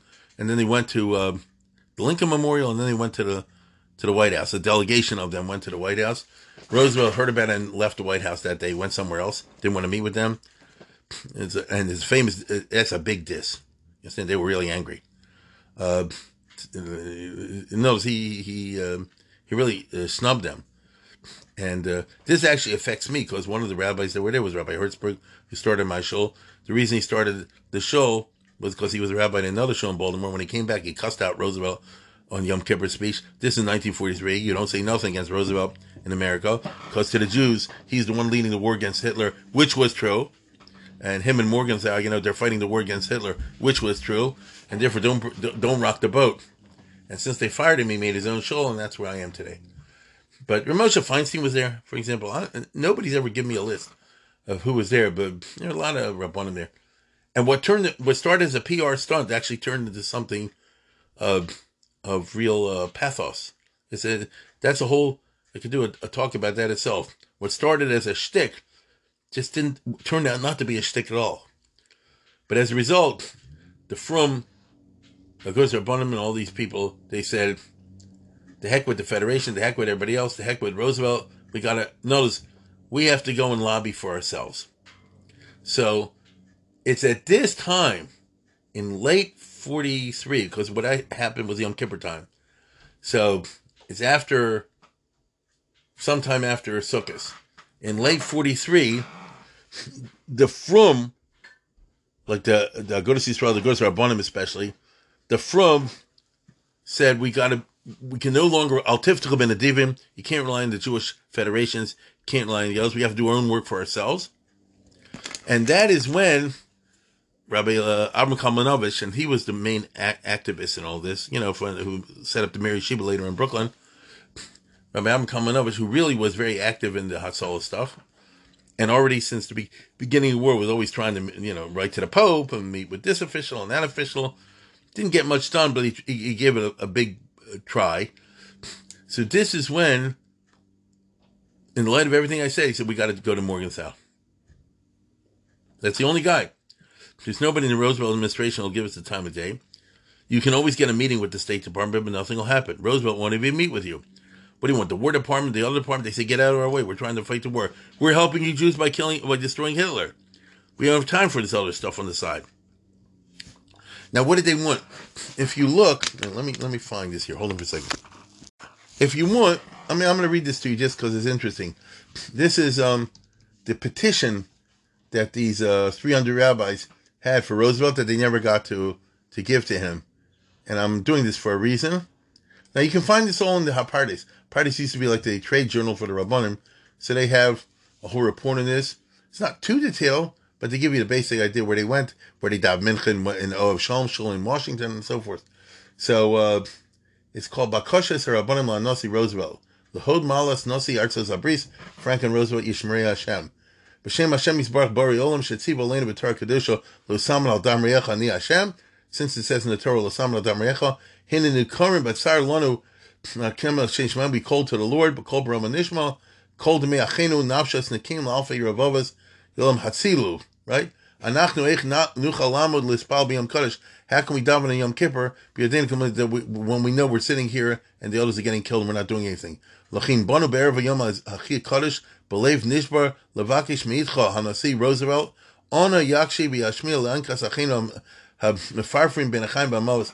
Help the Jews who are dying as we speak. Right? They're mefarfrim ben achayim b'amavos. Do something, Mr. President. And what do you want, Lamaisa? Okay? Memshel Zon and all the rest. And now I want to get to the Lamaisa ports, which were 7. Okay? Now, Bischashi Matzam Yuchad Chov Kadosh Lechaz B'Emtzim Nefrotzim, in this situation, it's absolutely necessary. It's a Chov Kadosh to take the following measures to stop the killings. Number 1, Limso Der Chatzol Kufa Mamashis Latzor Ba'ad Ritzchis Hanasas Adei Akzarim Lasikim Adei Hadrochim Misham, to do all that's possible to stop the Germans from killing the Jews. Well, that's dumb. I mean, whatever that is. Number 2, Lahazir Lama Germany, L'chol Artzo Shetitin Kach Shilton Nazim, Shloivotru Lehem Al Kol Ma'aseh Retza B'Shod Sheyasel Yehud Megorim. Tell the Germans that they will be held responsible. Okay, that they will be held responsible. Okay, I mean that's a good idea. Maybe that'll discourage some from keeping up with the Holocaust. Number 3, le'achos b'chol emtzayim l'shloch onios mazon refuah lihudim bagetos sheyichalku b'ashkochas vadas neutralis obemtzis atzlav adam habein lumi. Do all you can to send food through ships and the Red Cross to the Jews in the ghettos. That's not going to happen in the middle of World War II. Number 4, lifnos l'hashpi al artzos neutralis, persuade the neutral countries to take in Jewish escapees. The neutral countries like South America, they're not going to let in any Jews. 1940 in it, all the countries didn't want the Jews in there. This is the sad part. Liftoch shari ho'aratzos l'hamsi makam liflat u'liftoch bofen yoser nikar shari artzenu l'hakelos k'nisal artzenu artzos abris ba'menusi chervelu. Letting the Jews into America. Again, I repeat, that was not going to happen. There were laws in this country, and Roosevelt wasn't going against that. Liftoch miyad lepliti chervelu shari eretz Yisrael, open up Israel, Palestine. The British weren't going to allow that. And finally, now, of all this thing, the 7th is Lamaisadik. Litzor sochnut miyuchedes latzol sheres hamisol be'Europa. Right? To set up a government agency which is dedicated to helping the Jews escape the Holocaust. That's something. Here you are, government. What can the American government do to help the Jews in Europe? And I repeat, most of them were already dead by the time we're talking about October 1943, I'm sorry to say. So what can you do? So whatever the American government's going to do, who's going to do it? The State Department? The War Department? Who's going to do it? The American ways, and every bureaucratic way, is you set up an agency with that mission. So we want to set up a special department in the American government. So that was a Lamaisa thing. Now, as I said, Roosevelt didn't accept that. He didn't meet him at all. So after Sukkot, you find Rabbi Kalmanovich, and this is the best as I understand it. There's a lot of lies and half-truths, and like I say, victory has 1,000 fathers. It's told in a lot of funny different ways. But the best I know, which is all I can ever share with you, is that sometime in late 43, so Kalmanovich was able to get an appointment with Morgenthau. That itself was a chiddush, because he hasn't met with any of these from things until now, and they never went to him. And when the first news started to filter out in 42 about the 6 million being killed, as I told you before, in 42, Rabbi Stephen Wise, who waited a long time to come out with the news, he wanted to get a heter from the State Department, it's a long story, he went to Morgenthau and he said, listen, I'm going to tell you what's happening. And Morgenthau said at that time, he said, I can't even listen. I'm not saying it's not true. I can't listen. It's going to give me a heart attack. It's going to give me a stroke. It's too painful. And he said, no, I'm going to read it for you anyway. There's the gas chambers. They're killing people. They're burning them. And Morgan said, don't read it to me. I believe it all. I just can't handle it. Now, a lot of American Jews are like that. Raise your hand if you're the type that you can't watch a Holocaust movie or something like that, or you can't read about it. I know many people like that. Doesn't mean they don't care. It's too much for them. You understand? I grew up in a world of people like that. They don't talk about it, and so on and so forth. It wasn't like that in my family, but I knew a lot of people that they can't stand to listen to all the details. Okay? So he knew what's happening, and I'll say something else. I forgot that there was an incident, although it sort of pales in comparison. But since I was asked to talk about Morgenthau, I'm going to say this. The U.S., if you know your American history, which you probably don't, the U.S. started in Pearl Harbor in December of 42. But we didn't have an army ready to fight the Germans for a long time. And so the first time you had an army ready to fight was in November of 42, and the Americans invaded North Africa. So they didn't fight the Germans directly. They conquered the Vichy French. This was the French part that supported Hitler. So, to use modern terminology, the Americans invaded and conquered Morocco and Algeria. Okay? Now, Morocco and Algeria had been under France and under the Vichy pro-Nazi French government. They had concentration camps for Jews there. Not like Hitler's concentration camps, but they rounded up Jews, and they had all kind of anti-Jewish laws that were on the books for Jews in Morocco and Algeria and Tunisia. Okay? That happened. And had the conditions allowed, they would have shipped them off to Auschwitz. They wanted to do that. So when the Americans landed, it's a very complicated story, but they cut a deal with the French general, Admiral Darlan. They were the French commander, and they said, if you don't resist us, we'll leave you in power. Now, this is, you can say it's a good idea or a bad idea, but that's what they did. Eisenhower, that was his first thing when he was a general. They landed in Morocco and Algeria, and there were a lot of French fighting them because the Americans landed as conquerors. And he basically said, Eisenhower said to this French guy, Admiral Darlan, he said, if you tell your guys not to shoot at us and just agree the Americans should be here, we're not against you, we're not fighting the French, we're not fighting the Vichy French, we only fight the Germans, and we'll leave you in power. And he did. And so you had a situation that now it's November, December 42, and the American army's there, and there are Jews being tortured and persecuted by the French authorities. What the hell is that? You understand? Now, this was a very delicate situation because the Americans said, listen, don't rock the boat. This is not going to last forever. Temporarily, the Jews have to be screwed for a while. But it's all part of a general plan that we're going to beat the Germans and drive them out of Africa. And then you'll see it'll get better for the Jews.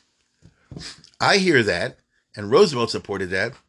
But Jewish liberals in America, that they didn't like because then the United States Army in an area occupied by America is agreeing to discrimination against the Jews and persecution and torture of the Jews. And Morgenthau blew a gut, and he went to North Africa, Secretary of Treasury, and he raised hell, and he put a lot of pressure on them to back off. And it's a complicated story, and it didn't happen overnight. Eventually, though, that's what happened. The Admiral Darlan was assassinated, and it's a very complicated story, but they put an end to that. You understand? And he went back to a situation where the Jews have civil rights along with everybody else under French control. But it didn't happen overnight. So Morgenthau was very active in that because you could be. That's different. That's Americans acquiescing to this. But it's not the same thing as enemy-held territory. So he had a record of caring about Jewish concerns, but in this very narrow American way. And here Rabbi Kalmanovich went to him, has a famous story, and he I don't know how he got in to see him, but he got in to see him. And even though he talked Yiddish, he brought, who was it, a Weisfogel or somebody like that, to be the translator. And he was crying and crying. And that broke the heart of Morgenthau. You understand? Because basically, so I guess they're killing the men, women, children. And he gave him all the details. And Morgenthau didn't want to hear it, but he kept going on over there. And he touched his heart. Now, who arranged this? Now I remember. Who arranged this? Morgenthau's secretary. Here's a funny story. When he was a young man, and around 30 years old, he hired a personal secretary, a girl. And she was with him for the rest of his life. Her name was Henrietta Klotz. That's her married name. She married a guy named Klotz. It's not the name I would pick, but whatever. And she was his personal secretary. They ran his office before he was Secretary of the Treasury and during. And she actually came from a frum family. Now, she wasn't frum. You know, like all the American Jews, they were post whatever. She came like from the Lower East Side or Williamsburg, one of those places. And she reinvented herself to be able to be an American girl, a secretary type that would work for Morgenthau. But he knew he's getting a Jewish secretary from a very Jewish background. And throughout his career, whenever it was possible, she nudged him a little bit in this way. And she, you know, every dog has his day. I don't know the exact circumstances, but she's the one who said you should see this rabbi. This really like pushed him over the edge because basically Rabbi Abraham Kalmanovich was appealing to his guilty conscience. That's what happened. He was appealing guilty conscience. And Morgenthau was not a guy to hide his Jewishness in the way of self-hating, self-denying Jewish, but his career was such in which he didn't want to emphasize the Jewish side. But how can you not be overwhelmed by the magnitude of this tragedy? And that's what Rabbi Kalmanovich got over to him. He said, listen, they're killing everybody, and there's millions left, or whatever he told them. You have to understand, by the way, people didn't know all the details. Do you know at the end of the war, they asked the government to go and liberate Rabbi Chanan Wasserman, and who was it? And I think the Dvar of Rum or something like that. They didn't know they were dead. You see? Avram Grodzinski, yeah. the mashgiach from the Slobodka Yeshiva. They asked the government, can you help us bring them out of Russia? They've been killed by Hitler long before. What you and I know from books today, the information wasn't out there. And so Kalmanovich got to Morgenthau, and he assembled his team. Now, he had put together one of the things about Morgenthau, he was a good administrator, as I told you before. He gathered around him a whole bunch of experts, and the Treasury Department was run pretty well during his time by this experts, not as by his staff, which is a way, to operate. You get a good staff. So he had people working for him. He had Jews and non-Jews. So this meeting with Kalmanovich, really triggered him. And he said to his staff, he says, we got to do something about this. But I know Roosevelt's not crazy about this. What should we do? And it was hard for him because he knew Roosevelt doesn't want to listen about it. His own staff, who are not Jewish, they bucked him up. They said, you should go for this. You know what I'm saying? These are goyim. It's no secret. Josiah Du Bois, John Pelly, what was the other guy's name? I mean, there was a whole bunch of people who, I repeat again, were not Jewish. See, this is the tragedy. Roosevelt represented the cynical side. If someone would appeal to the idealistic side of the Americans, I think most people would agree that this country would have done more for the Jews. But, we'll never know. Hitler may have exploited. It's impossible to tell.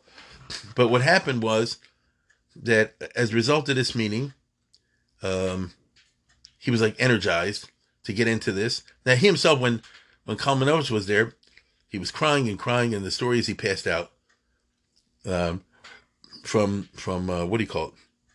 From emotion. He fainted. And Morgenthau had a high blood pressure. He said, that's it. My blood pressure went through the roof. And he ran away to his private office, and he laid down there with a migraine headache for a long time. Because, this is not something he wanted to deal with.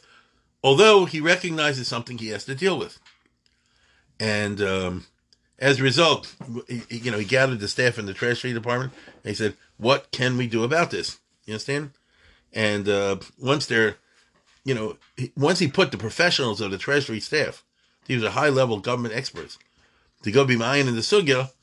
So they saw the State Department was cheating everybody, and Breckinridge Long, and the sad story of the discrimination against the Jews, and that the government is sort of systematically always poo-pooing and putting down any effort to get the public message out there, what the Germans are doing, and they said, listen, we should do something about it. So they handled it in a Washington, D.C. way, which was the right way to handle it.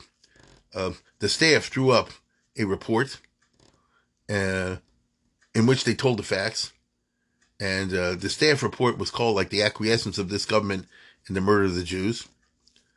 And so that way, they have he will then Morgenthau will then go in to see Roosevelt, who wasn't crazy about this, as you know, and say, listen, you and I know each other.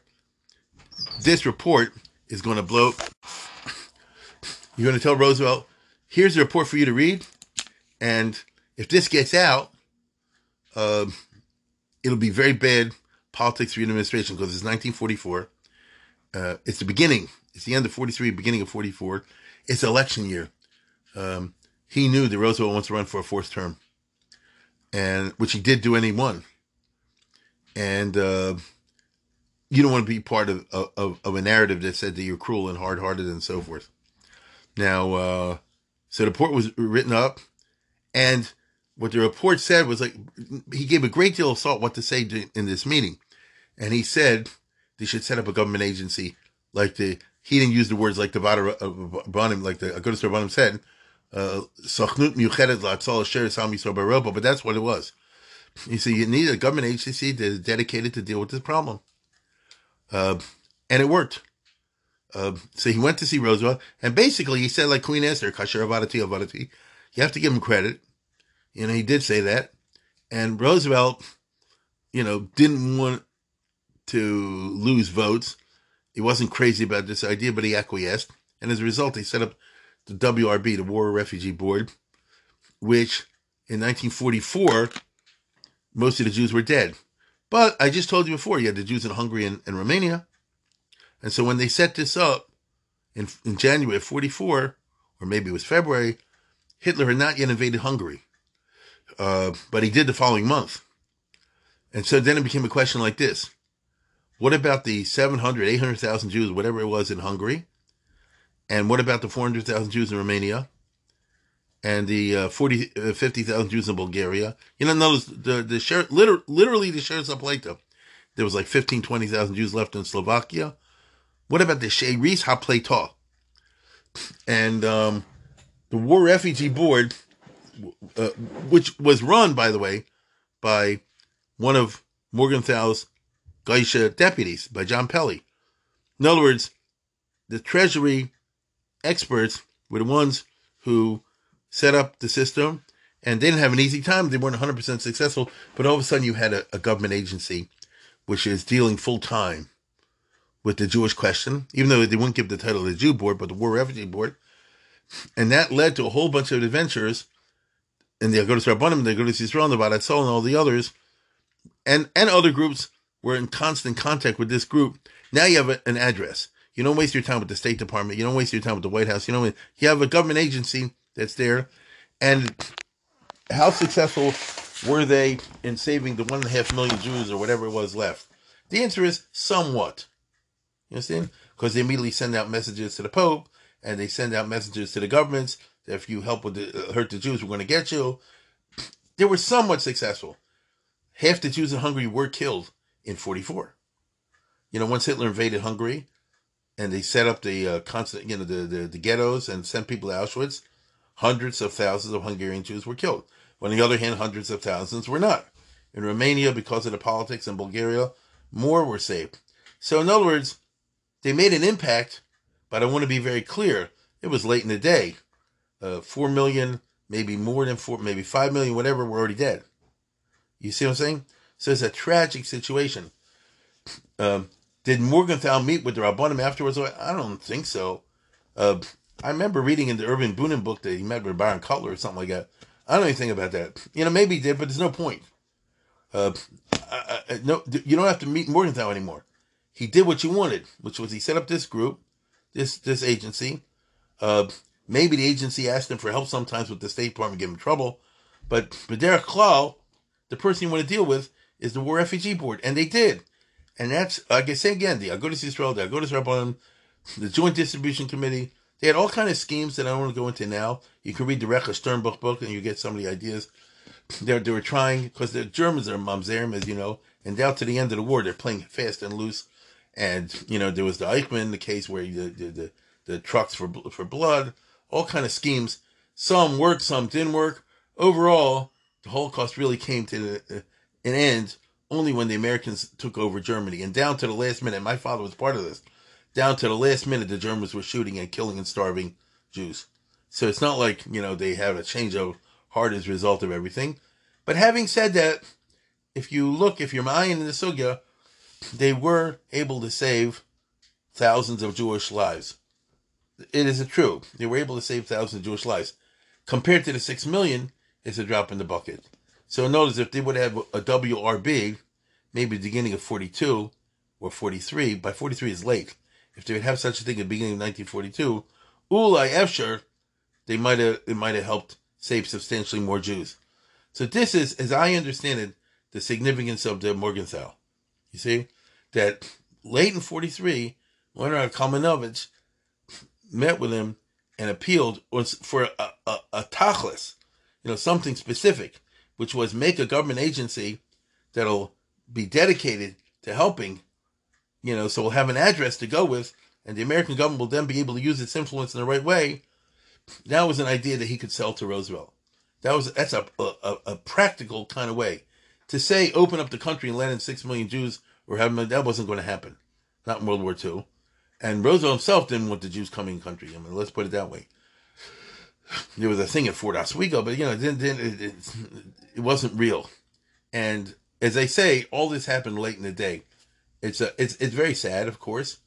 Now I'm going to tell you a funny story. It's not funny. You know, Kalmanovich, if you remember him, I was a very little kid when he died. I actually saw him once in Brooklyn. He was a Chevron man by nature. And when he passed out, Morgenthau, he almost fainted. He ran to the other room. He's having a blood pressure attack, and he ran out of the room. And then Kalmanovich got up and said to the guy, I think it was Rabbi Weisfogel, to him in English, said, "Did I do a good job fainting?" No, it was a lie. It was a fake. He was an actor, and they said all in Yiddish, so they figured the secretary doesn't understand them, right? And what do you call it? And Kamarnu, Morgenthau, listen to the end of the story, went on to stay with Roosevelt to the end of Roosevelt's time. Roosevelt died in April 1945.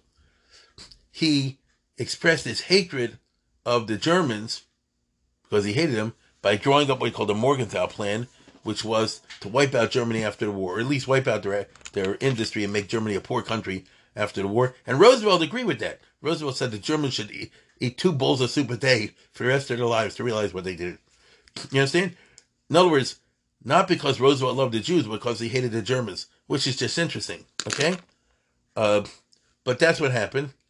When Truman came in after Roosevelt, they got rid of it. For a while, they tried to implement the Morgenthau Plan, but then America, for its own reasons, I don't blame them, said, we actually have to build up Germany, because you can't have a European economy without a strong German economy, which turned out to be the truth. So Germany did not really suffer after World War II. America built them up. I think you know that. When Truman became president, him and Morgenthau was a wrong combination. And within a short time, Morgenthau was out. They had a bad chemistry. Because Morgenthau's whole Messias depended on his personal friendship with Roosevelt, which was very close, right? In spite of this Jewish stuff, they continued to be very close friends. I don't know what would happen if Roosevelt would have stayed president. There certainly wouldn't be a state of Israel, and that would have been a whole thing by itself, but it didn't matter because Roosevelt died right away at the beginning of his fourth term. Morgenthau is in the 40s, having come into contact for the first time in a real way with Orthodox Jews, with Jewish Jews, all the rest of it, once he left office. And remember, he's a millionaire. He doesn't have to work. So he actually got involved more in Jewish affairs, which is interesting. And he became pro-Israel, and he helped the Zionists set up the State of Israel, and he visited Israel. I have a photograph at home. I have a book on the Hebrew biography of Rav Herzog. You see Herzog with Morgenthau in Herzog Sukkah. Morgenthau's a yarmulke. It's like a shock, because he visited Israel in 48 or 49 and all this kind of stuff. But his wife died. She always had a bad heart. If she didn't have heart trouble, she would have blocked him from helping the Jews. She was that type of person. When his wife died, he married a guy, a French lady who had been married to a Jew. She was Catholic, and it was a bad, she again took him away from all Yiddishkeit. So for a short period in his lifetime, he connected with his Jewish self. Now I'm going to tell you the funny story. So he was for a while attending the UJA dinners, as one of the big machers. And I forget, around 1950, 51, 52, something like that, there was a UJA dinner, and Rabbi Kalmanovich was there, to get some money from the Federation. And his secretary, Henrietta Klotz, was also there, and Morgenthau was there, and she brought the two of them together. Oh, I remember you, this, that, and the other. And then Henrietta Klotz started speaking to Kalmanovich in Yiddish, which Morgenthau didn't understand. And she said, you should be ashamed of yourself. It's a good thing it was me in the room, because I saw you faked him out, and if I would have told him that you pretended to faint, the whole thing would have fallen apart. You understand? It's a good thing that it was me, and I didn't tell on you. There was this, a shtick on your part. And Rabbi Kalmanovich said to her in Yiddish, he said, Taka, why didn't you tell on me? And she said, if you knew my parents were, you wouldn't ask that question. Because I told she came from a very frum family. She wasn't from it, but it was there. So it's just an interesting human story. So he ended up spending the rest of his life just as an ex-secretary of the Treasury. He didn't do anything substantial. And he's married to a non-Jewish woman. So, he kept saying, we should have wiped out Germany. We should have wiped out Germany to the end of his life. He died in 1967. All right. But that's just what's the right word? It's an eccentricity. So as far as the Jewish side is concerned, it's a real shame. If he would have married Henrietta Klotz, and she was in love with him, she wouldn't have married him, then he would have spent the rest of his life much more involved with Judaism. I will never say he would come from, that's going too far, but at least he would have connected. Let's put it this way, he had a Pentla Yid for sure, but it's a tragedy of the assimilation that it leads even good people, and I think he was a good person, to battle against the Yetzer Tov, you understand? Or, I don't know how to put it, to not connect with the Pinteliyid. It's actually a very interesting Jewish story, and he steered close and then drove away. Maybe he married the woman because he was too afraid of getting too close with his Jewish roots. I don't know. How can you know a thing like that? So he comes out to be an interesting figure, in some ways tragic, in some ways noble. Altogether, the Holocaust is what it is. And like I say, all these efforts came too late. By late 43, when the first meeting happened, it was too late. Well, it's not too late if you're Hungarian or Romanian, but the Jews in Poland, Lithuania, were all dead. Ruba de Ruba. But I shouldn't say that, because every Jew counts. Kol Mekayim Nefesh Achas B'Yisrael Kim Olam Moed. So you can say like that. So it's a story. Now, from this I've seen Rabbi so-and-so went there, and the other one went there. I heard the Baron Cutler fainted, and this, that, and the other, and they cussed out Morgenthau, and they say you're ashamed of being Jewish. I don't think any of these stories are true. I could be wrong. I mean, I wasn't there. I think what happened is he built up a legend, everybody pads onto it. That's my understanding of it. He played an important role in the moment, but ever since then he's been used, as far as I can see, as kind of a foil in Orthodox historiography. So that itself is an interesting tale. But listen, that's who we are. Anyway, I've given it a shot, and with that I wish you all good Shabbos, and once again I wish a special good Shabbos to Sam Finkel in Israel, and that's it.